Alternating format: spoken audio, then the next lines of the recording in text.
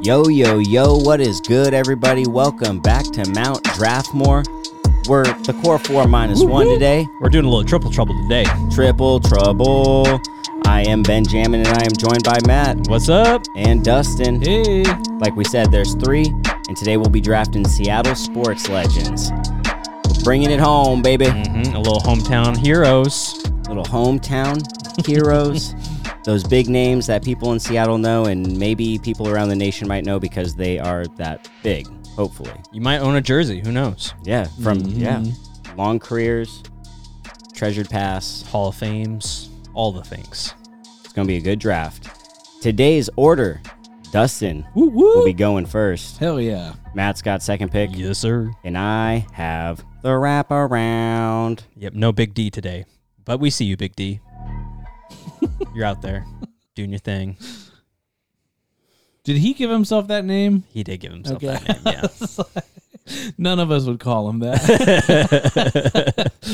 Yep, but he's got a big laugh. Yeah, he does. Yeah. And that's why you got to set your own nickname. You got to get ahead of the crowd. Because here we are, Big D. He came in so confident with it, you know. And you were like, I should have been Big D. Yeah. I'm like 5 times bigger than him. Big D is literally the smallest guy in the Core 4.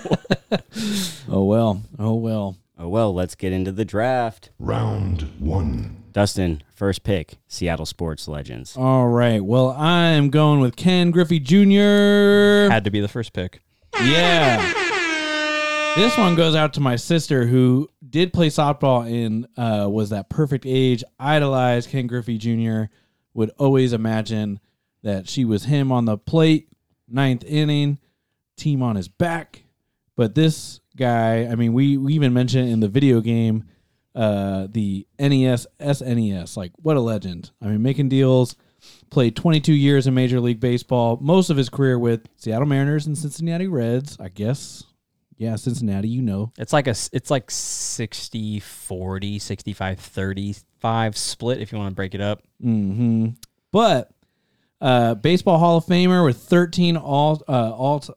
13-time All-Stars. That was hard to say. Prolific home run hitter, 630 home runs, rank as the 7th most in MLB history. Also exceptional defender, got it all around. Offense, defense, won 10 Gold Glove awards in center field. Boom, tied for the record of most consecutive games with a home run. And thinking about just how big he was in this city, this town now seems like it is always been a Seahawk town, right? It always just feels like this is a football place, but it was a Mariner town for all those good years. Like when we were young, because Matt and I are in the 94 club, man, I definitely remember being in elementary school, just legendary. Well, Mariners, it's kind of interesting because like I feel like Seattle goes through different waves of their fascination over different sports. The Mariners definitely dominated all of the 90s and then a couple of years in the early 2000s, and then they almost handed over the Seahawks, and it's been Seahawks ever since. Yeah, and maybe when the Mariners come back, like if they have a really good team again, I could see this town really support without a doubt its teams. You're going to see people come out from the woodwork that you didn't even know existed once the Mariners are good. Which is really interesting, too, because love Seattle sports in that fashion. Like, there's not as much competition necessarily where, like, I was listening to this pod, and they were talking about, like, other markets. They might have to compete a little bit more of, like, it seems like the Seattle sport fan is like, hey, we love it all. Like, yeah, I like hockey a little bit more. Matt maybe likes baseball a little bit more. You might preference one over the other, but it's all Seattle love if you're a Seattle sports fan. And one other fact that I wanted to drop in here is that when Griffey did make it into the Baseball Hall of Fame in 2016, he got 99.32% of the vote, which at the time broke pitcher Tom Seaver's record of 98.84%. Yeah, there's only like 3 people who didn't vote for him. Who are you? Fuck right? you. Yeah, straight up. Racist. They're just like, you're an idiot. Fucking Griffey Jr. He didn't even win a championship. Well, baseball is dumb because like also the whole reason why he didn't get 3 votes is because there's like a precedent set, like Babe Ruth didn't get all the votes, so therefore nobody can get all the votes. It's stupid. That is dumb. Yeah. So someone there was like towards the end maybe and was like, wait, do they just like submit it secretly or something? Oh yeah, like They have like ballots. they got ballots, and unless they like make them public, nobody's ever gonna know. So we don't know who did not vote for him. But there's 3 You're like lucky. probably stupid white dudes out there somewhere you're the worst. But see, there's a reason why the Baseball Hall of Fame is like the only legitimate one. It's the hardest one. The hardest one to get in. Like there are years where they don't induct anybody. Nope. Yeah. They don't give a fuck. Nope. Yeah. History won't remember you. Nope. Ken Griffey, and please, Mariners, as much as I love that one highlight that you always show, that 95 game, if I'm not mistaken, we'd like some more highlights. So come on, Mariners. Yeah, front office, get to work. Yeah, there we go. Matt's even got it on his phone. That is one of the dopest cases I've seen in a long time. Yes. Explain to people the back of your phone because they So, can't see shit. yeah, obviously bad radio. But the back of the phone is the double from Game 5, 1995, the bottom of the 11th inning, Mariners versus the Yankees. And it's like a breakdown of like the play. So you see Edgar Martinez at bat, hits the double down the left field line, and you can see Griffey rounding the bases. So It's so dope. And I like how it tells you like the runs and hits throughout the Yeah, game. Because it's shows like, you where holy it shit, is. Seattle was crushing them with the hits 15 to 6. Mm-hmm. They still went to extra innings, bottom of the Damn. 11th, all that good stuff. So Awesome.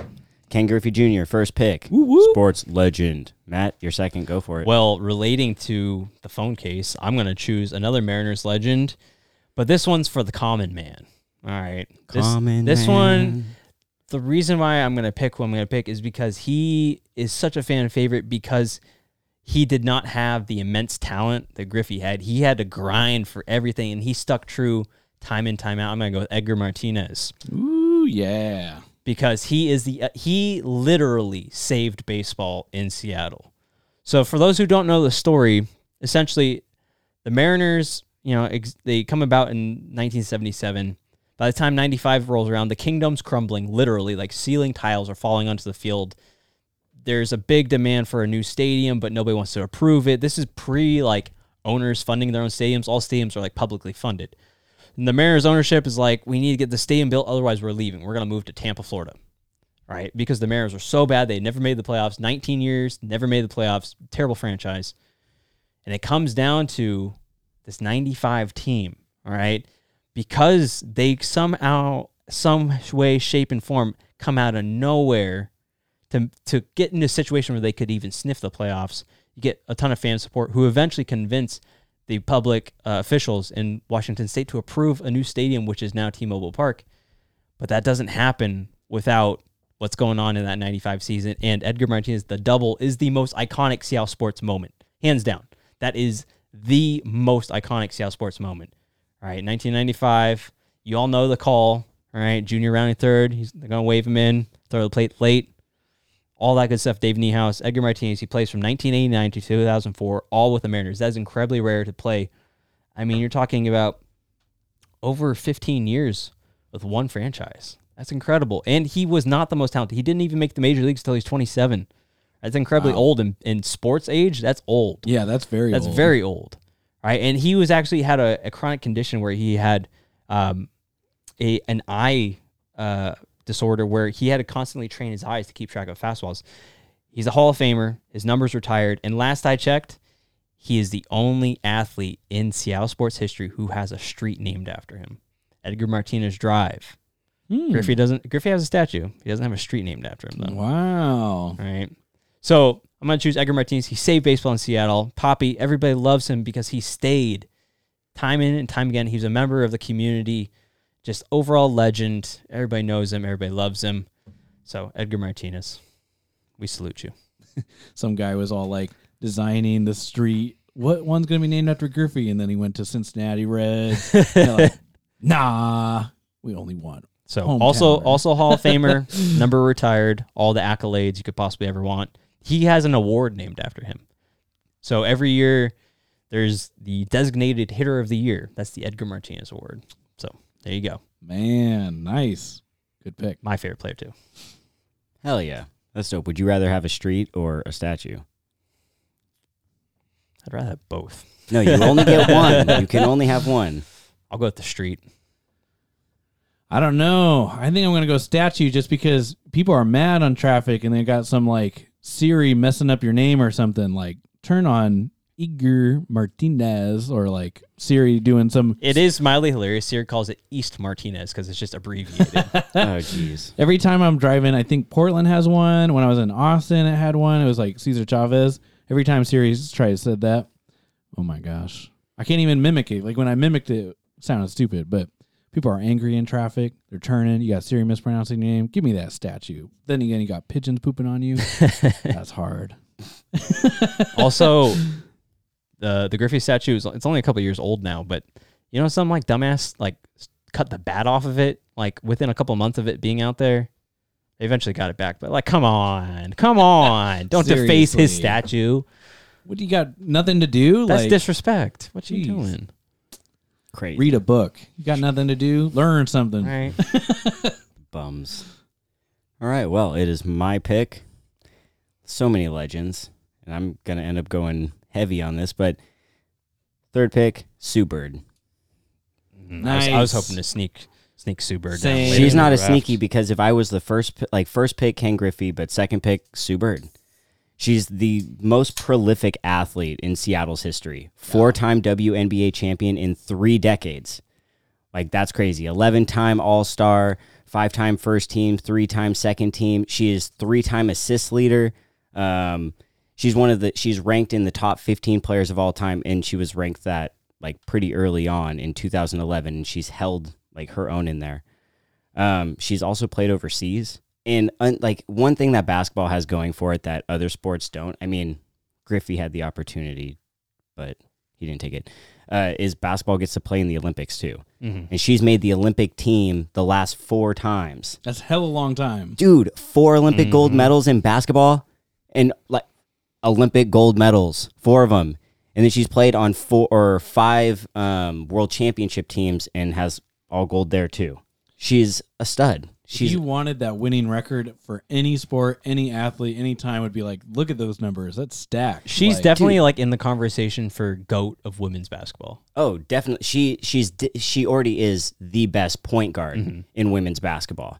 Like And definitely like top 3, top 5 of all women's players ever. Yeah, Yeah. she's a beast. Like averages 19 points a game, Handles like crazy. 6 assists, like 3 steals. She is a freak. She could probably cross up Kyrie. Oh man, Easy. her like the thing about women's basketball is they have to be so like they're so much more technical. Oh yeah, ball You- handling skills off the rails. Yeah, like the fundamentals in women's basketball, chef's kiss. That's how the game should be played, honestly. It is. They don't get to rely on these huge athletic feats. No, No. they are just hella smart. Skill, Yeah. So Sue Bird respect. been here her whole career, never played anywhere else. Again, like Griffey left. Mhm. Edgar Martinez. Do people leave in baseball? Did Martinez ever leave? Nope. Nope. Stayed. Okay. There we go. Like sticking in. She is Seattle royalty, without a doubt. Like her, I love like seeing her and Megan Rapinoe. It's like the first couple of Seattle. It's great. Yeah, it's Love like it. One's dominating soccer. Oh, the yeah. other one's dominating basketball. And basketball is like I would rather be a champion in a basketball league than in a football league. Because in a football league, you're so dependent on everyone else, right? You have 11 men on offense, 11 men on defense, and then however many aren't like dual players on the kicking team. Man, that is like a huge effort. And if you're a part of that, cool. But in basketball, if you win a championship and you're part of the starting 5, you had a huge part. If the point guard, she's the one who's reading everything. She sets everything up. Freak. Legend. Legend. Sue Bird, third pick. So we got Griffey, we got Martinez, we got Sue Bird. It's a good first round. That's the end of the first round.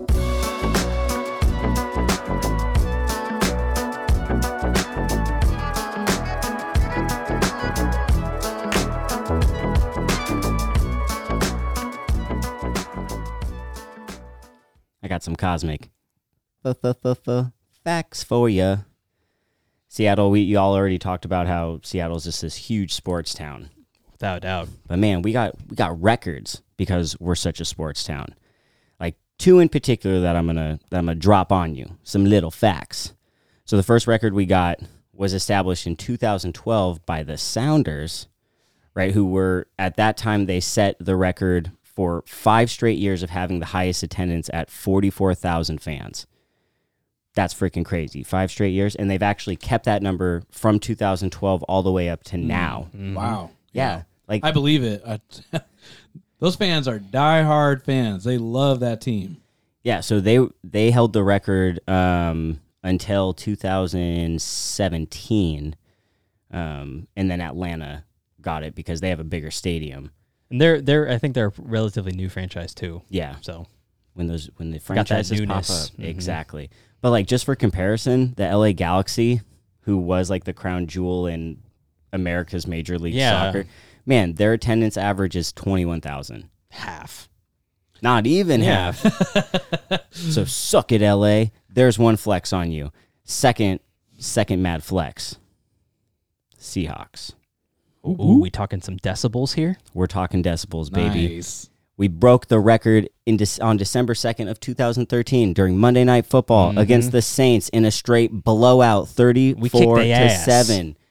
Yo, the ears like 137.6 decibels set the world record. And you're like, well, that's just some arbitrary number, right? Nah.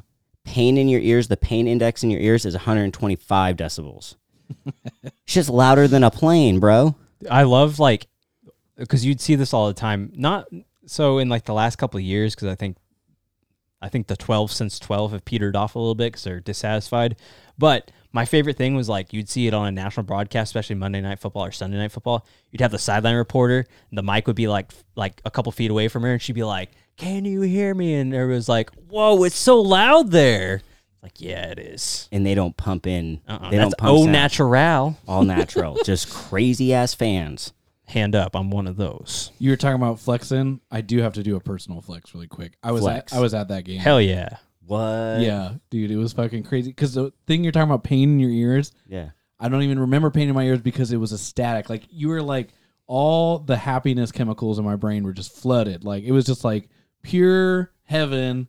We were in that game because you remember the Seahawks record at that time. Matt, do you remember it? This is 2013. Yeah. So that was that was probably later in the season, or it Yeah. might have been middle point in the season, December 2nd. December 2nd. So it's later in the season. So we were probably what, like 10-1, 10-2, something like that. I think you're talking about Beastquake with the Marshawn Lynch run. No, he's talking about this is 2013. Oh, 2013 Yeah. with the Yeah. record. Oh, I was Yeah. at the Beastquake run. No. Oh, I'm jealous of that though. Yeah. That's a hell of a moment. Because that one's, I was like, we weren't a winning team then. We went into the playoffs with a losing record You were like for that 6 one. and 7. it was 7-9. Yeah, Yeah, 7-9, that's right. And we were playing the Saints, the first seed, and my cousin took me to the game, and I was like, man, this is awesome. I'm at my first playoffs game. I mean, we're going to lose, but I got to see Drew Brees, the Saints. It's pretty cool. That was great because that also registered for the seismic records. It for was a mini earthquake, yeah. that's the third fact that I wasn't going to drop. Oh, there you go. Earthquake. Beastquake. Yep. Here I am, Crotch grab. clearly not listening. My bad, Ben. Skittles. Man. Well, I was at some big Seattle Seahawk moment. No, it's dope. Yeah. Seattle sports. Crazy fans. That's the end of Cosmic Facts. Round 2. So now it's round 2, and I just rushed through that. So now I have to pick. But like I said, mine's going to be kind of heavy. I was going to go another way, but I know this guy will get picked. And I'm like, oh, if someone else, well, hold on. Let me process this. It's like if someone else picks this, then they're going to win because of the diversity in your teams. Like you don't want to have, I don't know if you want to have 2 from the same like team. Maybe. I don't you know. can make an argument. I don't know. Yeah, you can. But I'm just going to, I'm going to do it anyway. I'm going Gary Payton. So not The glove, Seattle Storm, baby. but I'm going with the glove. Played for Seattle from 1990 to 2003. Took him to that championship against Jordan. Had an amazing game 3. Oof. Dude, like if Nate McMillan was healthy in that series, it might have been a little different. Yeah, definitely. He's a 9-time All-Star, 2-team first NBA, Defensive Player of the Year in '96 when he played for Seattle. Like that year that they went to the playoff or went to the championship. Back when they played defense in the NBA. Yeah, dude, he was so good. He was a freak. Like he was a dynamic duo with Kemp, but he was the star of the show. That's the original Lob City right there. Exactly. Original. Yeah, and something that Gary Payton has going for him. Again, this is almost like one of those weird, almost unfair advantages for basketball players. But he has 2 Olympic gold medals, 96 and 2000. He had to be a part of the team after the Dream Team Dream Team Part 2. and still killed it. And I just like that. Just thinking about the Olympic teams blows my mind because it's like, okay, you're an NBA player, you're great, but not every NBA player is going to be on the Olympic team. Mhm. Like it's like you have to be the best of the best. Yep. It's like, okay, 96. Yep. I mean, yeah, you look on that, who's on that team. Is Stockton still on that team? You got Grant Hill. You got a young Shaq's on that team. Kudos to him. Yeah.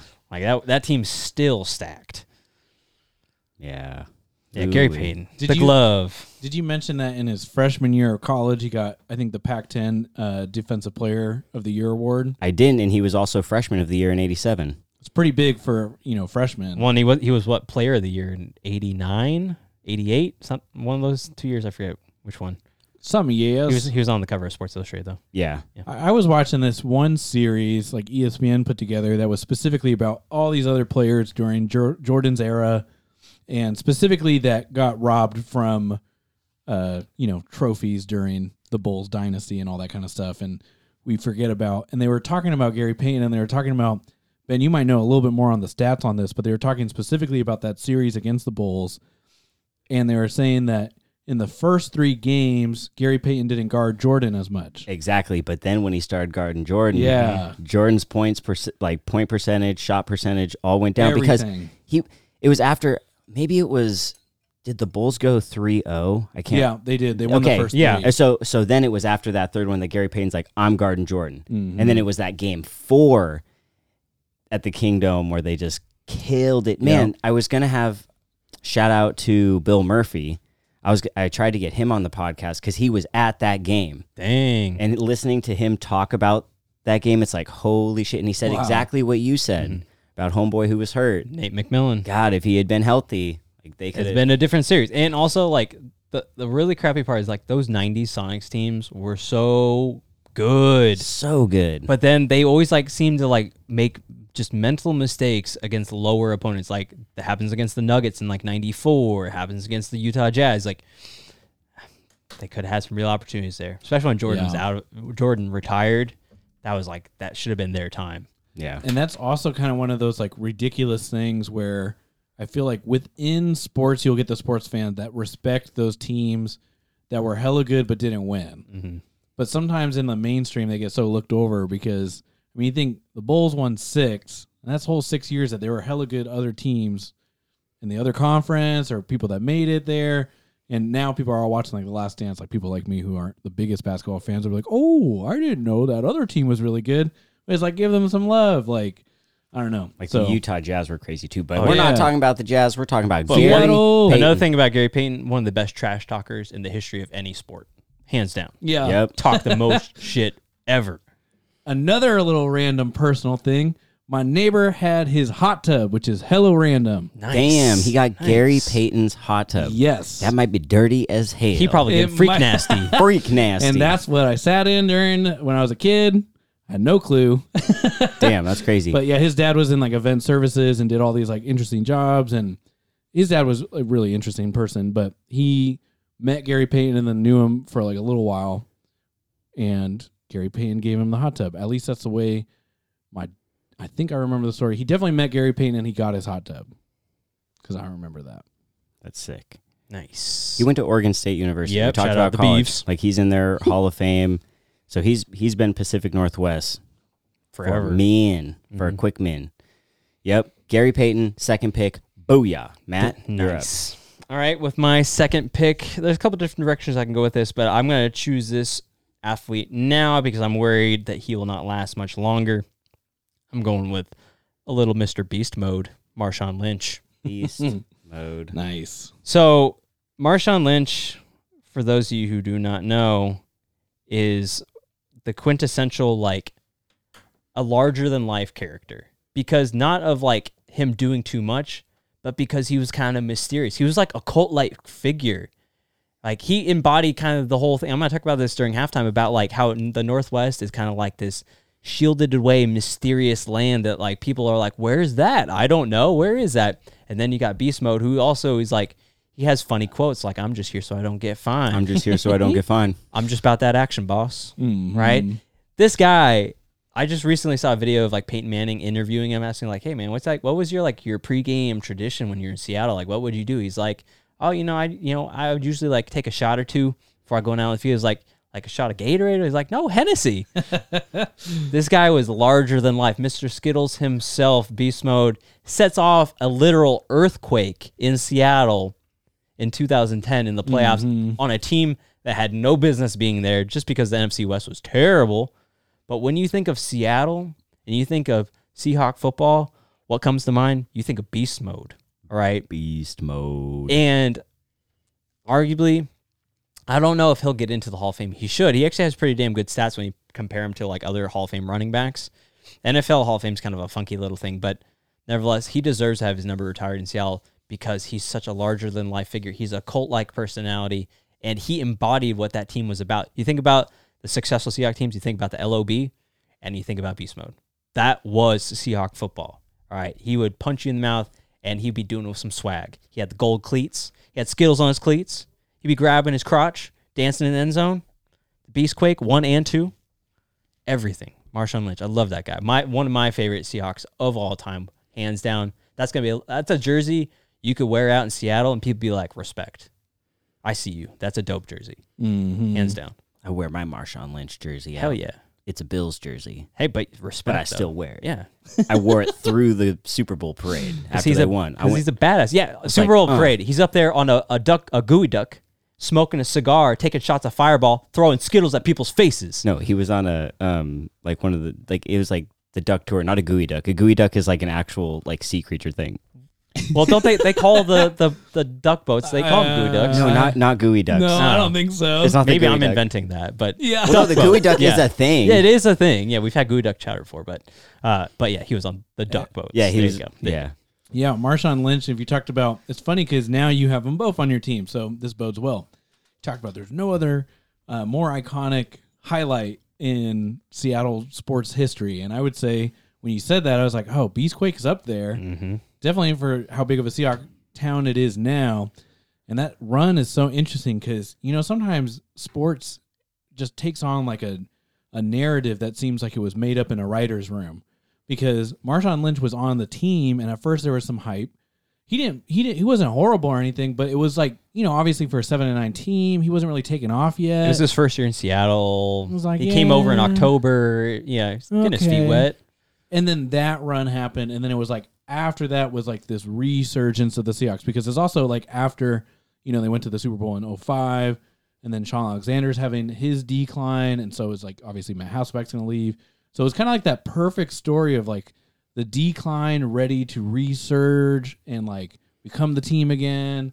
Like, I don't know. I just love the way he described that run too. He's like, you know, just a little baby stiff arm, you know, just a little get off me, little one of those. The Planet Earth little remix. Where they put that over the lizard running away from all the snakes. yeah, it's good. Beautiful.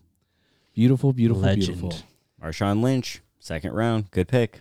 Dustin, Okay. There are so many routes that I can take. so many, There's so many, and part of me like, so many, but you get two.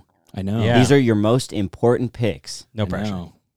Well, now don't get in my head. No, I'm because- just I'm reminding you because I think people who are listening, they sleep on like, oh, first round, like that's good. Yes, you if there's a guaranteed first, you get to take it, but then your second and third pick. Luckily for us, there's only 3, so no matter what, your last pick is still going to be heat.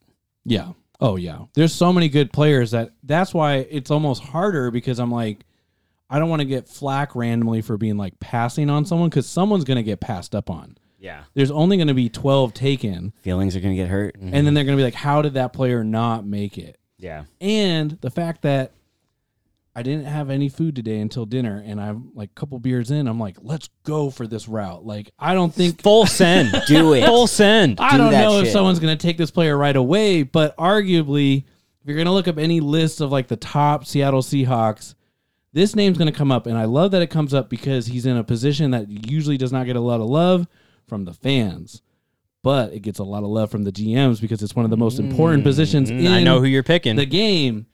Walter Jones, Yep. offensive tackle. Yep. Okay, so the offensive tackle is one of the most important. You think about that line. Everyone's going to focus on the running back. Everyone's going to focus on the quarterback. If that line is shit, quarterback gets sacked. If that line is shit, running backs, they go down. When Walter Jones started having, like towards the end of his career, I think he left. or he got injured. I was I think he tore his ACL. He tore his ACL. Yeah. That was actually really closely aligned to when Sean Alexander started having his decline, which is another player that gets flack, which I don't think he should get as much flack as he should. He was the rushing leader. It was Yes. like LaDainian Tomlinson was won killing the the MVP, league, yeah. and then he won the MVP and set the record. And then that next year, he was hurt. Well, also, Steve Hutchinson left, and that all because Hutchinson left in 2006, he got paid by the Vikings, and that also contributed because that line just wasn't quite the same. So thinking about that, this happens all over the league with a bunch of running backs. These lines help them into where they became. They had the skills, but the line had to be there. And Jones ultimately enters into the discussion as one of the greatest players to ever be in the NFL. So let me read you some of these sacks or some of these stats. One of them has The to do lack with of sacks. Yeah, there you go. exactly. There you go. So during the time when he was with the Seahawks attempted over 5,500 passes, and Big Walt gave up only 23 quarterback sacks protecting the blind side. Man, you can do a lot with that. I believe he made the Pro Bowls in 9 out of 10 seasons that he was there, including 2005 when, for people who are not from Seattle, you might think Seahawks have this great winning history, and they have a lot of fantastic players. But at that point, that was their very first Super Bowl appearance. If you're talking about the importance to the town, that was such a huge team. It was the first time that we had ever really made it that far. And man, the excitement was just the real there. ones. The real ones are Seahawks fans prior to 2012. Yes, exactly. When you were struggling through some of the, terrible Jim games. Mora. But let me read a couple of these other ones. His number is retired, obviously. Man, where am I at? Oh, yeah, he started all 180 games he played in over the next 12 seasons when he first started, which definitely is pretty big, especially those linemen. They get fallen on a lot. Those random, Those are big boys. Dude, they're dealing with car crash level impacts every play. Yeah, all the time, and it's wild. Also, you're moving backwards. To have that level of agility and skill at 300 plus pounds, and you're moving in an unnatural direction, facing somebody who's either equally or slightly smaller than you, right? It's incredible. Incredible. Yeah, so here's one other fact.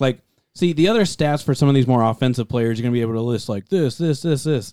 Some of these stats are just wild when you really think about that position. So here's one on penalties that I think is pretty incredible. So he was flagged for a holding penalty, something that would happen to offensive players a lot when they got a defensive player bull rushing them, swinging their arm, doing that swim move.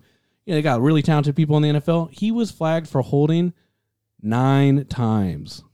In over a dozen years. 180 games. What the hell? To put that into perspective, Seattle right tackle Jermaine Ifedi, am I saying that one right? Ifedi. Yeah. Was called for 14 holding penalties during the 2017-2018 in one season. Yeah. Yeah. It's crazy. So Walter Jones, He's got the discipline. Yep. He does not rack a discipline. He was an artiste. An artiste. Heck yes. Dancing bear, as they would call him. Yeah, it was one of those players I feel like I could have gone later, but I feel like that's a solid pick. Yeah, you deserve to be this high. It's a good one because again, it's you can't have the game of football without legends on the line. Without a doubt. Yeah, and if you get that many accolades as an offensive lineman and people know your name, across the city, especially love you. One of the things you'd always see too is you'd be watching either Sunday Night Football or Monday Night Football, and that's what because there's not much else to really talk about during the Seahawks teams of the 2000s. All the announcers would be like Walter Jones, legend. You'd hear that constantly on the broadcast. Yeah, mad respect in the NFL or in the football circle. Other players. Yeah, very cool. So there we go. The end of the second round. I like it. Walter Jones, baby. Nice. Those are good teams. It is time to celebrate halftime. And you know whose time it is? Ooh. Give me the facts. That's right. It's Matt's time. Matt's got the facts. I do got some facts. And I'm going to approach halftime for this one in a little bit of a different context. I'm actually going to take a page out of Dylon's book here, and I'm actually going to talk about the narrative surrounding Seattle sports from a national perspective and how that is so beyond unfoundedly, like, it just doesn't make sense why we get crapped on so much. So generally speaking, and you guys all know this, whenever you have like a national radio show, TV show, maybe there's a game in Seattle that a national crew is doing, something along those lines, it's the commentary is always like, wow, these Seattle teams, they're so crazy. Why doesn't anybody ever talk about them? What's going on? Seattle's all the way out in the Pacific Northwest. There's nothing out there, right? Mm-hmm. It's out, and it could be in effing Antarctica for all they know. They have no clue where the Pacific Northwest is, and especially Seattle. It's like on its own little mysterious island that gets zero attention. And whenever something good happens, it's like, wow, where did this come from, right? Well, to put that in perspective, Seattle is the 13th largest TV market in the United States. You want to take a guess about what markets it's actually bigger than? If it's 13, it's bigger than a lot. It's bigger than Detroit, Las Vegas, Denver, Cleveland, and New Orleans. Yeah. Ooh, New Orleans? That one's really surprising. It's bigger than all of those. Damn. And yet, we're still this mysterious little island of mystery out in the woods, out in the Pacific Northwest. And our teams, no matter how good or how bad they are, get zero play. Like the Mariners right now, shout out Mariners, right? They've been doing incredibly well for their first little bit of the season. Zero mentions on any like national media, ESPN, you name it. Nobody's talking about it. All right, the Seahawks, the model of consistency in the NFL for the last decade. They're in the playoffs almost every single year. They don't have losing seasons. And yet when you talk about the NFL, it's automatically the Patriot way, right? Mm-hmm. It's all about what's going on with some of the bad teams. People talk more about how bad the Cleveland Browns are rather than how good the Seahawks have been for over a decade, right? When you think about West Coast teams, you're automatically like, oh, what are the 49ers doing? 49ers have been trash. All right. Yes, they've been in 2 Super Bowls in the last decade. Guess what? They lost both of them. We've been in 2 Super Bowls as well. We won one of them. But yet Seattle gets absolute zero respect, zero notoriety, zero attention, and it just doesn't make sense for a top 15 market in the United States. All right, the Seahawks have some of the best attendance in the NFL for ever since their existence, some of the best fans. The Mariners, even though they're bad, we still talk about common culture. We still talk about bad teams. Cleveland Browns, for example. It's a great comparison. People love to like absolutely crap on the Cleveland Browns about how bad they've been. The Mariners have been worse, and yet nobody talks about that. I mean, we have great teams that no one talks about. Like the Sounders are always good. They've won 2 MLS Cups in the last 4 years. Yeah, and they are a new team. Yeah. Like they started, I feel like, when I moved here. When did they start? 2009? Okay. Yeah, right when I moved here. Yeah. And the Storm are great too. Yeah, the Storm perpetually winning. It's kind of like related, but slightly unrelated. It's like when they draw the regions. It's clearly drawn by someone in the East Coast. They'll be like super detailed. Well, this is not really just all the Northeast. This is like the upper, like Mideast, like Pennsylvania will be separated from like New York. And then, there'll just be all this variation. That's the upper South. And then the West is like west of the Mississippi. You got the Rockies. It's all the same. Southwest. It's just the West. It's like, there you go. It's like once you get out here, it's basically like anybody who's from the East Coast or Midwest. It's like, oh, Los Angeles, and that's it. Yeah. It's like, no, there's plenty that goes on up in the Northwest, and it's not like we're a tiny town anymore. We've got 11 Fortune 500 companies in Washington State alone. Mm-hmm. Right? It's not like this little obscure little forestry hideaway. Right? You all know that I'm super passionate about hockey, and I've been talking nonstop Kraken, a little bit on the podcast, but a lot off the podcast. They're probably tired of me talking about it. But when Vegas got the team, I was bitter as all get out. I was salty. I'm still salty this day. Someone on my adult hockey league team was like, we should change our colors. Like, oh, yeah? He's like, we should go to the Golden Knights. It's like, I cursed really loud. I think it kind of shocked him. But I was pissed because Seattle's a better market. It clearly has dominated Vegas in all like consumer, sport fan, the amount, how fast they sold out their preseason ticket deposits before they even had a team to show the league that they were interested. Took Vegas, it was like a couple weeks to get to 10,000 season ticket deposits. Took Seattle an hour. Yeah.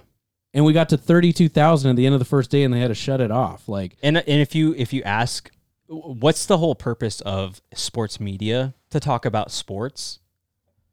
We've had the expansion news for like a year to 2 years now. Mm-hmm. Nobody's talking about a brand new team. It boggles the mind how little attention Seattle gets, even though we're a major metropolitan market with some of the best fans across all sports and some incredibly successful franchises as well. So that's my little like kind of rant, but also just understanding it just doesn't make sense if you actually look at statistics alone, even for how bad some teams are, like the Mariners. It's all about the Mets are terrible. This is a shout out to the baseball draft. How about the Mets? Well, the Mets are never going to win again. You look on Twitter, it's all Mets fans like, we're never going to win. I'm like, you're not even the worst franchise. I don't understand why. But yeah, that's my little Matt facts for you. It's more Matt rants, but whatever. Matt rants. Halftime. Well, before we get into the third round, quick recap. Dustin's got Ken Griffey Jr. and Walter Jones. Matt has Edgar Martinez and Marshawn Lynch. And your boys got Sue Bird and Gary Payton. Let's get into this third round, babies. Round 3. Dustin. Alrighty. So the next player I'm going to take also might be slightly different because there's another player that's out there that I think everyone's expecting me to pick. And hey, you never know what's going to happen. The votes get weird. Maybe this is the wrong choice, but I feel really passionate about this and I know I can talk to it a lot. And I'm thinking, should you go diversity? Should you have every sport represented? But we only got 4 slots. I feel like every one of us is going to be doubled up on at least one sport. So I'm going to double up on one sport here because of this player's dominance in the era at which they played. And that is actually Steve Largent. Because at the end of Steve Largent's career, when he retired in 1989, he possessed every major receiving record in league history, including receiving yards, at that time 13,089, touchdowns 100. The game has changed immensely. His records have been passed. But it's just like when we talk about Sean Alexander. Like, he doesn't get love, and it's like he was the player of the year. Like, he had that rushing touchdown record. Like, yeah, I got passed up by LaDainian Tomlinson the next year, but it's a fucking hard record to get to. Here, this is Seattle's very first player to ever get into the Pro Bowl, and that was in 1978. And you think about it, here's a couple other facts that shows you how long his reign was. So he went in, he led the NFL in receiving yards in 1979 and then later in 1985. So he was on top for a very long time. I don't know, just another legend. I'm just thinking about the dominance in that era. I'm trying to think about other Seahawk players because I'm a really big football fan. Dude, I'll give you a little assist here. In 1999, when Sports Illustrated did the 100 greatest NFL athletes of all time, he was like 46 on the list, and he was the only Seahawk to make the list. Yep. And one more thing that just contextually, because of when he played, it took the GOAT of all time. It took Jerry Rice to beat his records. And this is also in an era where defensive backs could literally like kick your ass. Dude, they could hit you before you caught the ball, in midair. Like going over the middle as a slot receiver, and Steve Largent's not a big guy. No. He's basically like average height. I think he's like 5'10", something like that. He's not a very big guy. He would get literally like murdered because that's his old school NFL. So to do that, take those hits and still catch as many receptions as he had, incredible. Yeah. I mean, also no offense, old quarterbacks, but yeah, when you're talking about the old game, like when it used to be played, sure, there are some accurate passers, but I just feel like a lot of skilled positions have really honed their craft. And just thinking about some of those like passes, some of those catches, I don't know. It was just a different game. So to put up those kind of numbers back then. Well, and also knowing that he was like a technician when it comes to running routes. And speaking of like quarterback play, it's not like he had like, Joe Montana back there. He's got Jim Zorn. Yep. He had Dave Craig. And he had a whole bunch of other dudes who are really terrible, like Dan McGuire. Like the Seahawks. People are like, who the hell's that? Exactly. Yeah. To put this in perspective, Russell Wilson is the best quarterback in Seahawks history because there's nobody else. Yeah. Boom. There Suck you go, it, Russell. I mean, he's kind of pissing me off lately, but yeah. Pissing everyone in Seattle off. Russell's also been one of those players too where, sorry if someone was going to pick him, he's got that thing going for him where he's on winning teams and like the wins under his belt. Oh, his supporting cast has been Yeah, The Seahawks have been winning for a decade for a reason. It's not just because of him. It's never been because of him. Yeah. Exactly. Like when they were winning when they won the Super Bowl, it was the defense. And Marshawn. Mm-hmm. And Marshawn, well, Yeah. the first Super Bowl, Marshawn only had like 40-something rushing yards. In the second one, he had over 100 rushing yards. There's a reason why people say, oh, they should have given it to him, because he was destroying the Patriots' war on defense. Yeah. Also, that first Super Bowl was just domination, where you could tell it was the whole supporting cast. And I do want to say that we all talk about superstars. So, I'm not trying to hate on those quarterbacks that do their role. Like, there's role positions. But if we're Right. talking about the all-time greatest, and you're thinking about Seahawks, it's kind of like sports are kind of like a what have you done for me lately? So, of course, the more recent players are going to come to mind first.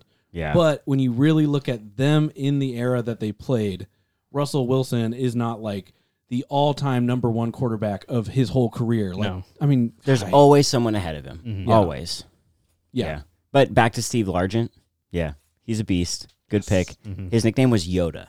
His nickname was Yoda because teammates were like, you catch anything that comes at you. Mm-hmm. You Catch it, I shall. yeah, catch it, I shall. Good pick. Matt, you're up. All right. So, continuing along my draft, I'm going to go with another icon, not necessarily because he was the main focus on the team, but more because he is another one of those cultural legends. I'm going to go with the Rain Man, Sean Kemp. Sean Kemp. So, Sean Kemp statistically is not going to be up there when it comes to like even the greatest players of the 90s. All right. He just didn't score enough points. But man, I've talked about this before when it came to the Phoenix Sun Gorilla. When you're talking about dunkers, Sean Kemp, hands down. Hands down. Him and Gary Payton. Lob Sonic City. Boom. Lob Yes. City. No, right? Sonic. Yeah, their Lob City was Sonic Boom. Uh-huh. You cannot think about those 90s teams without Gary taking the ball up court or on a fast break, and then Sean streaking down the side of the court, and then the ball just goes up, and then he just throws it down somebody's face. All right? You all know the posterized where I think he dunks over one of the guys on the Warriors, and then he like points at him. He's like, ha, I just dunked in your face. So Sean Kemp, the Rain Man, all right? He plays from 89 to 97. That is essentially the highlight of his career, was all of his Sonics years. He does go on to like the Cavaliers in a really terrible trade. The Sonics traded him away just because after that 96 team, they all kind of like, they crumbled it. George Karl left, and the whole team kind of just fell apart, which is a shame because they were on top of the world when it came to a non-Bulls team in the NBA for a hot minute there.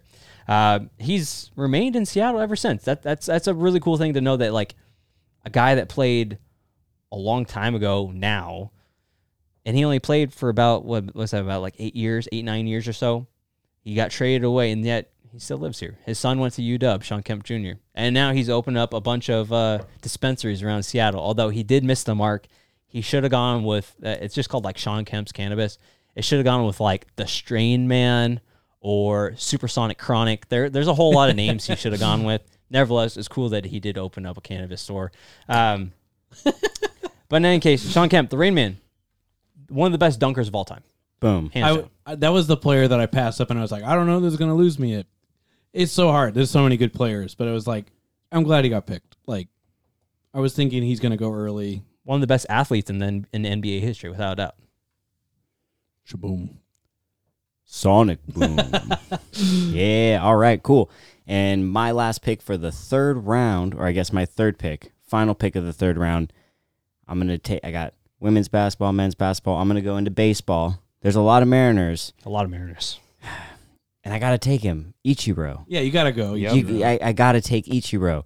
He's the player that helped stabilize the Mariners after the Mariners lost like their three big stars. They lost Ken Griffey Jr., they lost A-Rod, and then they lost Randy Johnson.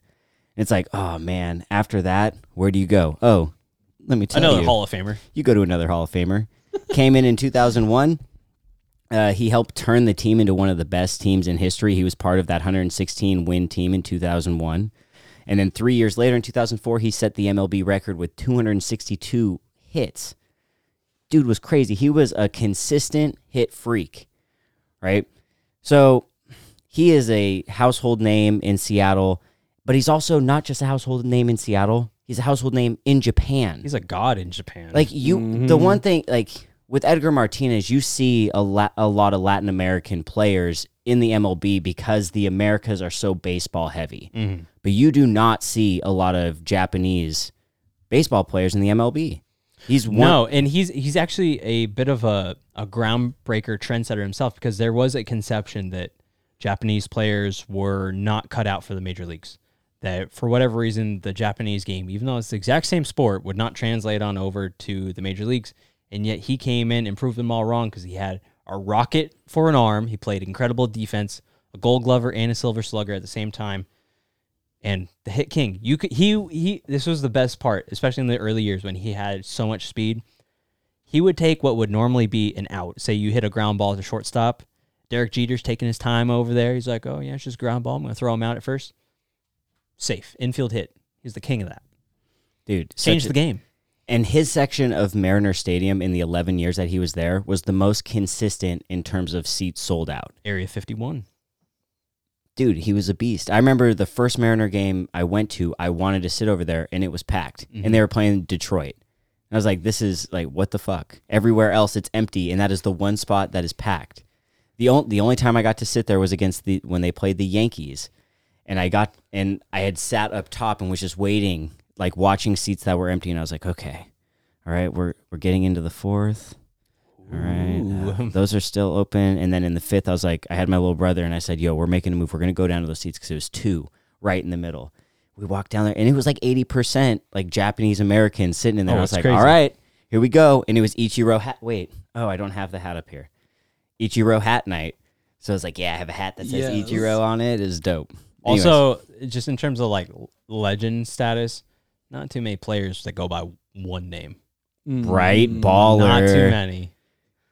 You got to be a big baller to go by one name. Like you say Ichiro, you know who that is. Well, you remember everyone in elementary when you'd go up to bat. Oh yeah, doing you pull the sleeve. Yeah, yep. Legendary. Incredible. That's my third pick, Ichiro. So it's time for some trivia. Dustin, you're leading it. What's good? All right. Well, it's Matt. It's you versus me. Yeah, Seattle sports guy versus not Seattle sports guy. Let's do this. Well, I have to say, Matt, I don't know. I'm sorry to do this to you, but all mine are Sonic questions. I mean, I do know some Sonic You stuff. do. You were dropping some stats, so hey, maybe this I'm not a is good. Sonics fan, so. Woo, okay, even competition. You will be. Oh, when they come back, I will be, most definitely. Okay, so I'm going to even give you options for this one. Okay. So, which Sonic set the franchise record with 58 points in a game? Was it Sean Kemp, Spencer Hughes, Freddie Brown, or Ray Allen?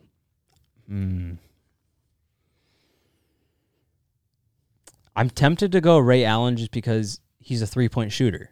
So if you think about it, like his efficiency, he's one of the highest efficient 3-point shooters in NBA history. So I'm going to go with Ray Allen.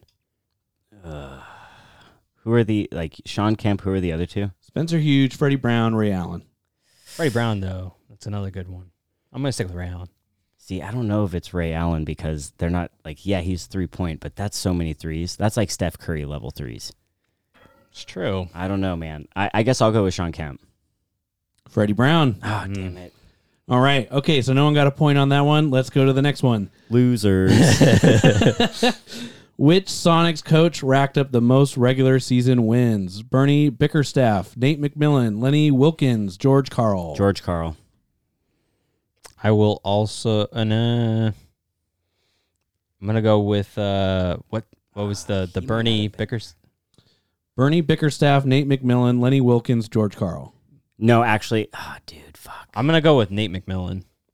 No, it's Lenny Wilkins. It is Lenny Wilkins. Lenny Wilkins, man. All right. Should we go to the next one? Yes. Damn, I was even thinking, I was like, dude, I should change it because I'm pretty sure it's Lenny because George Karl didn't coach here as long as Lenny. And Lenny was like right at the beginning of the NBA. That's why I was like, I was merger. thinking both because Nate McMillan coached for like a decade. Okay, I'm going to give you one that hopefully someone gets. So I have one that I think no one would Dumbing get. down the questions. Maybe. I mean, it's kind of random. Which team did the Sonics meet more times in the playoff, 7, than any other team? Was it the Portland Trailblazers, Houston Rockets, Phoenix Suns, or the LA Lakers? Fuck, dude. See, if you had included like the Jazz, I would have said the Jazz, but Houston, Lakers. What were the other two? The other two were the Portland Trailblazers and the Houston Rockets. oh, wait, I thought were the Suns on that Phoenix list? Suns. Yeah, I'm gonna go with the LA Suns. Lakers. And I guess I'll go with Houston. The Lakers. Really? Damn, I didn't really want to Really? think it was the Lakers Yeah. because they weren't the craziest great in the 90s. No, Lakers didn't get good to the 2000s. No, they were like late 80s, right in the beginning of the 90s when they lost to the Bulls. And then, damn. Okay, another question. You know what? Actually, that might make sense because the Sonics were so good and the Lakers would have been so It was low 1 that versus they the would have 8. met. Yeah. That makes sense. Damn it. Guys, I'm not a Seattle sports fan, so just that's my disclaimer here. That's why we're losing all this. Sonics is my weakest category. Okay, so let's try. If Bill was here, he'd be killing it. Shout out, Bill. He would have known all of them. Here's one that hopefully we get right. Between 1970 and 2008, the Sonics faced their arch rival, Portland Trailblazers, 192 times. Who owns bragging rights in the all-time series? This is one or the other. So we need to say, I'll take the Sonics and you take Oregon since There you you went go. to Oregon for Yeah. college. There you go. Ben got Hey, a point. there you go. Ah, look at me. Woo. Okay, that was sad and pathetic all You at the same time. You feel powerful when you have the phone, because I would have been the same. I would have probably gotten them wrong, but when you have the phone, you're like, ha ha ha. I'm sorry, Sonics fans. I wish we would have done better, but maybe someday. It didn't happen. Nope. Round 4. It's round 4. I have the first pick of the 4th round. Last pick. Ah, damn it. And I'm like, do I keep it diverse or do I go...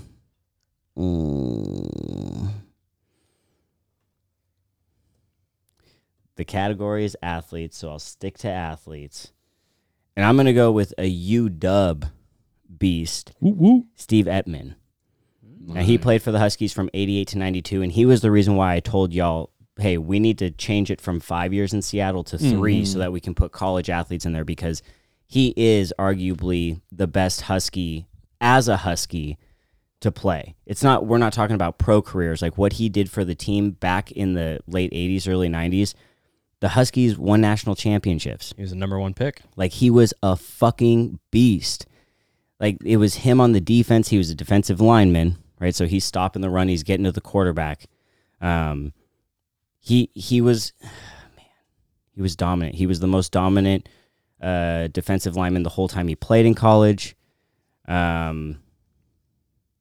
Yeah, I don't really know much more to say other than like he just killed people. He was huge, like just a giant man rushing everyone. Big at old him. boy. And like college athletes, they don't get a ton of play. But I mean, if you look up top lists in Seattle history, he's always in the top. Because back then, when it came to football, people weren't talking about Alabama, right? It was all about the Huskies. I remember growing up in the early 90s, and everyone in Eastern Washington's all about WSU.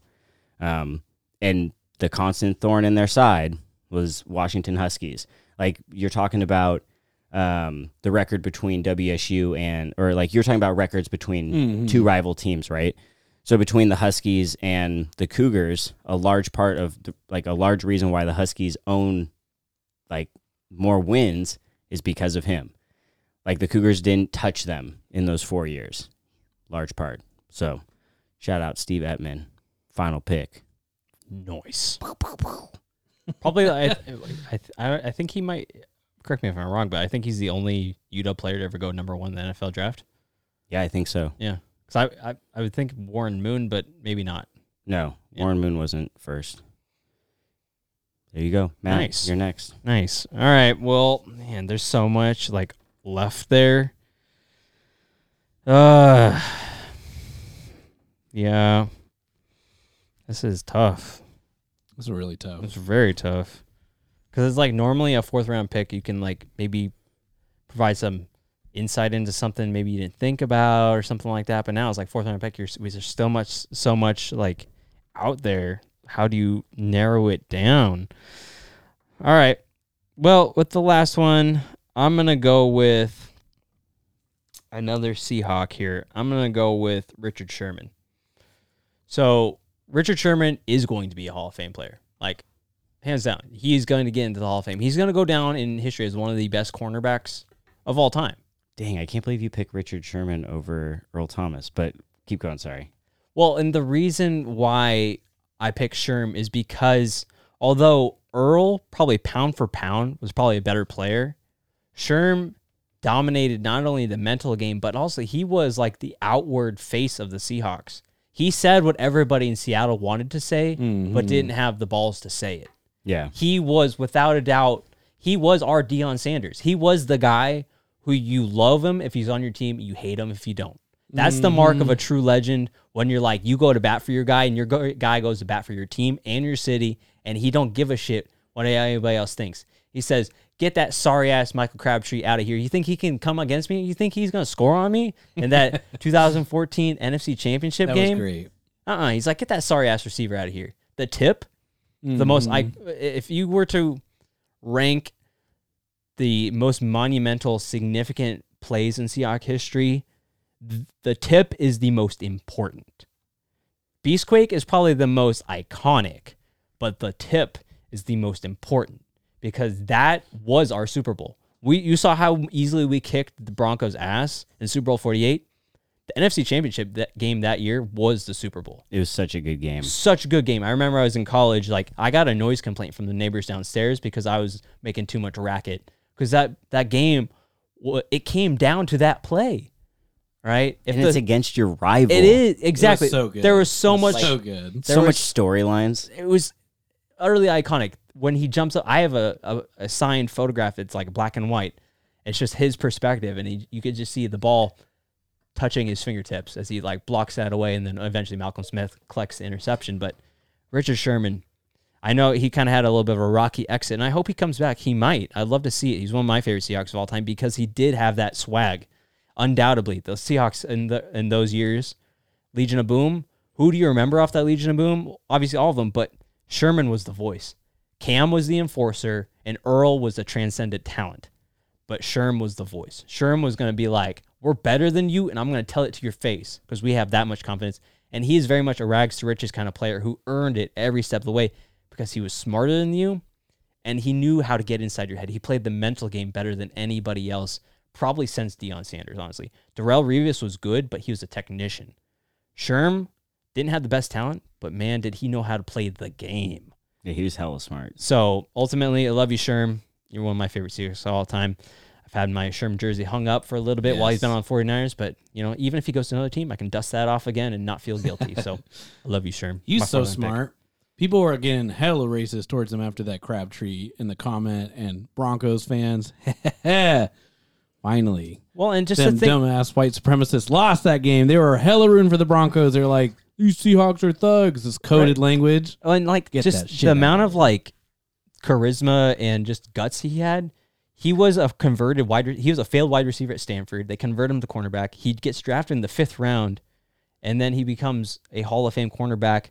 That Super Bowl, the one that we don't like to talk about, he played that entire game with one arm.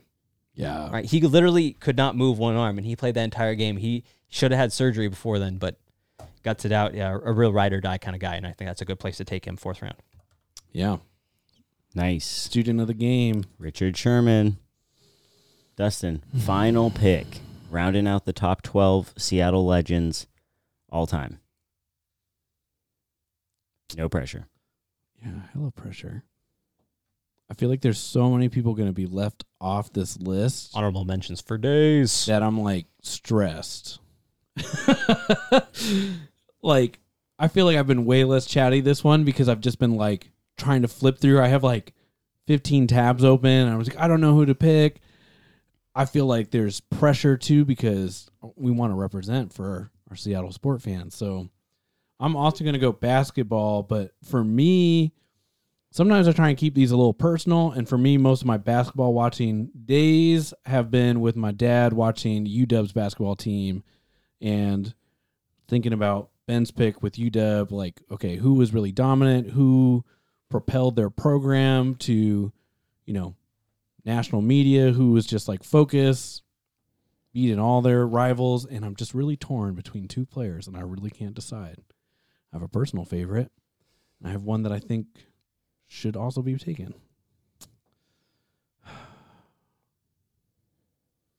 decisions. I'm going to go with Brandon Roy. B-Roy. All right. So going with Brandon Roy, his jersey's retired. So he really kept the Huskies in national attention in the 2000s. Top 50 recruit when he came out of high school. One of the Huskies' greatest versatile playmakers ever. He also stayed all 4 years. Talking about Edgar Martinez in college basketball. So when I got into school, I was like, my dad he knew what he was doing. I got into Western and UW. My mom wanted me to go to Western. My dad wanted me to go to UW. He hella took me to a basketball game. They were only in the NIT championship that year, but they made it to the, I think, semis, and it was at home. Definitely brought me to that game. So I was thinking about going Isaiah Thomas, but definitely when you go there, you'll see Brandon Roy's jersey up there. And beyond that, he was Pac-10 Player of the Year, 20.2 points per game. Oh, yeah. Now I realize where I was going with that story. Sorry, y'all listeners at home. Once again, don't drink on an empty stomach. So where I was going with that story is when I went to college, my dad got me. I was like, yes, okay, I'm going to go. I bought season tickets to basketball that year. They had two good players. They had, wasn't Terrence Ross and someone else. They both left, right? Basketball. One left after his freshman year, the other as a sophomore. I think it was Terrence Ross to Toronto. Yeah. Yeah, and the program kind of sunk after that. Like, they haven't really been able to recover. Lorenzo Romar was still at the time, and I loved him from Isaiah Thomas's days, and yeah, everything kind of went to shit. But Brandon Roy staying all 4 years, pretty big for college. So, we love you. He really is like a Seattle sports, like especially basketball legend. When you think about Seattle basketball, you think about him, Jamal Crawford, Isaiah Thomas, and Nate Robinson. And he was the first-round pick from Portland in the draft, their first-round pick. And he got Rookie of the Year in 2007, 3 All-Star teams, retired because of a degenerative knee issue. I almost wanted Isaiah Thomas, too.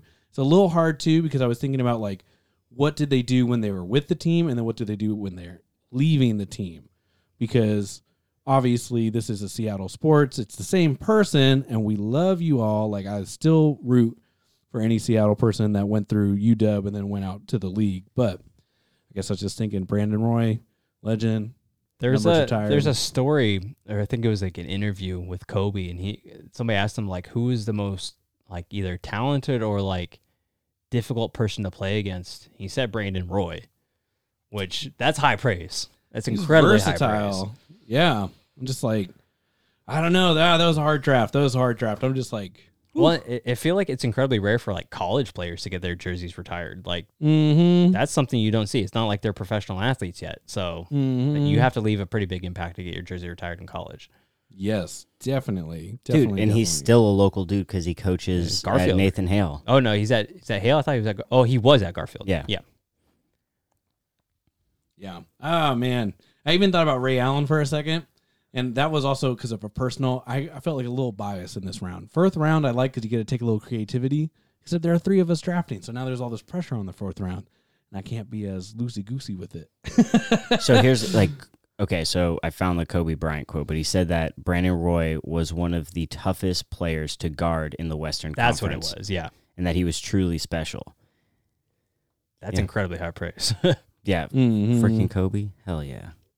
Brandon Roy, and that's like mid-2000s, like Western Conference, when you've got guys like Steve Nash are still hooping. Like, everybody's still in the Western Conference at that time. So, incredibly high praise.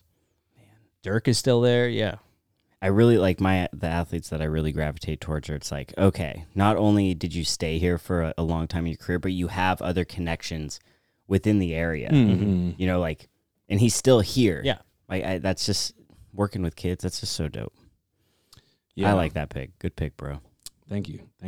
Yeah, that's the end of the draft because there's only 3 of us, which means it's time for us to make the cases. Drama. Well, actually, I have to go first. Yeah, so, you gotta go first. First one. Here we go. So, my team is pretty stacked, and it's diverse. I've got UW legend Steve Ettman, came in 88. He helped lead their defensive resurgence in the early 90s. He helped him go 10-2 into the Rose Bowl for the first time in 9 seasons. He's considered one of the best overall players And he's considered one of the best players in the Huskies' 91 undefeated national championship team. Stud, All-American, 2-time Pac-10 Defensive Player of the Year. That's right, I'm talking college, y'all, because he was a college player. 4 years at UW. 62 tackles in that time, and he's in the College Football Hall of Fame. Next up, Ichiro. Man, the cultural significance of Ichiro, he was breaking down doors, bruh. Area 51, fast as hell, helped lead, like he was a big part of that best 116 win team. Gotta love him, and they love him in Japan. Then I got Gary Payton, the glove, the defensive pro, right? Went to the 96 finals. Once he was on Jordan, Dustin pointed out, but once he was on Jordan, Jordan got cold. Those hands, they weren't gloved up. And then finally, I got Sue Bird. She is the most decorated athlete in Seattle sports history. She's also the most prolific, and she's been she's been here the whole time. She doesn't leave. That's it. Boom. Yeah, that whole The Last Dance when Jordan's laughing at what Gary Payton was saying is but he's right though. Yeah, dude. He's not pulling crap out of his ass. He did kind of shut you down when he was on you. So that's a double Jordan meme because he's laughing and that's the meme, but deep inside his head he's like, I took that personally. Yeah. Yes. Gary was right. Yeah. That meme. That is great. The best one was the 2020-2021 version. It was 10 weeks into 2021. We had that shit on the Capitol. We had the COVID was still alive. And it was 2020. Or everyone was saying, 2021 is going to be way, way better. 2020 is the worst year. 2020, I took that personally. Yes, I took exactly. That personally. Nice. Matt, you're up. All right. So to recap my team, I have Edgar Martinez, Marshawn Lynch, Sean Kemp, and Richard Sherman. To start off with Edgar, saved baseball in Seattle. Hands down. He stayed the entire time, 1989 to 2004. He's in the Hall of Fame. He has an award named after him. He has a street in Seattle named after him. One of the most iconic players in Seattle Mariners history. A guy who is the epitome of earned literally everything. He did not have the best talent. He wasn't even the best player on his own team. But yet he came through in the clutch. When you needed a hit, when you needed that clutch moment, you could count Edgar Martinez. To put in a little context, Mariano Rivera is the most decorated closer in baseball history. When you ask the best closer in history who the hardest player he ever faced against, he doesn't choose the most talented. He chooses Edgar Martinez because he was a true magician. Next up, Marshawn Lynch, a cult figure. You all know, you love beast mode. He was the toughest dude. He would run through you. He started a literal earthquake in Seattle for a touchdown run. He's got all the quotes. He's got all the swag. He's everything you want to be, right? You wear a Marshawn Lynch jersey, people are like, that's dope. Respect. Next up, I got Sean Kemp, the Rain Man, one of the best athletes in Seattle sports history. Yeah, he may not have all the statistical accolades, but man, could he dunk. Gary Payton throw up that lob for him. He's coming down in your face. Posterizing was a thing back in the 90s. Sean Kemp posterized dudes. He's a professional posterizer. All right. And then Richard Sherman to close out. He was our trash talker. And much more of that, but yeah. Ran out of time. No more time, but that's Matt's team. Dustin, you ready? Yep. All right. You got to go back a little bit to the glory days of Seattle sports with that 95 highlight. Oh, wait, but there's a reason because we're talking about the legend, Ken Griffey Jr. for my first pick. Talk about a home run streak. Talk about the voting record getting into the Hall of Fame. Man, talking about cultural icons too, Matt. You talked about it in the NES, SNES, talking sport games. Every kid wanted to be Ken Griffey Jr. Man, then he came back to Seattle for that streak. It was so much fun. Everyone just went nuts. I remember going to those games. He hit this homer in the 12th inning. Fantastic. Then I got two Seattle legends. You got to don't just think about recent Seattle sports. Think about the foundations of that sport franchise. You got Steve Largent, who set every important NFL receiving record in his retirement in 1989, dominating during that era, just dominating. The first Seattle Pro Bowler. That was putting us on the map. We were a brand new franchise in, 73? We're not that old. We haven't had that many good teams. He didn't have that good of a supporting cast around him, not like some of our current dominant Seahawks teams. We got Walter Jones. Those stats blow my mind. It is wild talking about that few of sacks over 5,500 passing attempts. Shit's crazy. That is fucking crazy. What a legend. And what a fantastic player. And then, of course, Brandon Roy. His number's hung up, retired. Ba-boom. Ba-boom. Also Steve Largent. Well, he I said Steve Largent. Oh, you did? Okay. I went Yeah, a little all right. out of order. He was like Walter Jones and Steve Largent, two like foundational. Seattle sport I know, I franchise. was thinking like Damn, no, chronological. we're giving Yeah. too much talk to that. You did your pitch. We're not pitching anymore. What was that, Ben? You said something about foundations? It's been Nope, pitched. I didn't Huh? say. We better wrap that up. We got to wrap it up. Y'all, those are the teams. We need y'all to vote. We need you to vote for a winner. You can find us on all those social medias That's on Twitter at Draftmore. and also on Facebook at Mount Draftmore Podcast. It's a page. There you Like go. the page. Yeah, like the page. Leave a comment. Instagram at Mount Draftmore. Instagram at Mount Draftmore. Check the gram. You're gonna need to go to Graham if you want to see or if you want to hear how we both see and hear how we voted. Mm-hmm. And then there's going to be other segments that go on there where we're giving our explanations. We're not going to do the explanations the way we have in Roundtable. It's going to be like a testimonio type thing. Ooh, new format. New format. That's why like we're getting through this. We're ending right now. We've made our cases. We want you to vote. Engage people. We're starting to think because we tell you who we vote for, you Might won't vote. influence you, yeah. Yeah, nope. You're thinking, oh, they already crowned a winner. Nope, no more. You decide. Get that free money. Hit us up on the social medias. And y'all, that's going to do it for us on this episode of Mount Draftmore. Till next time. Yeah.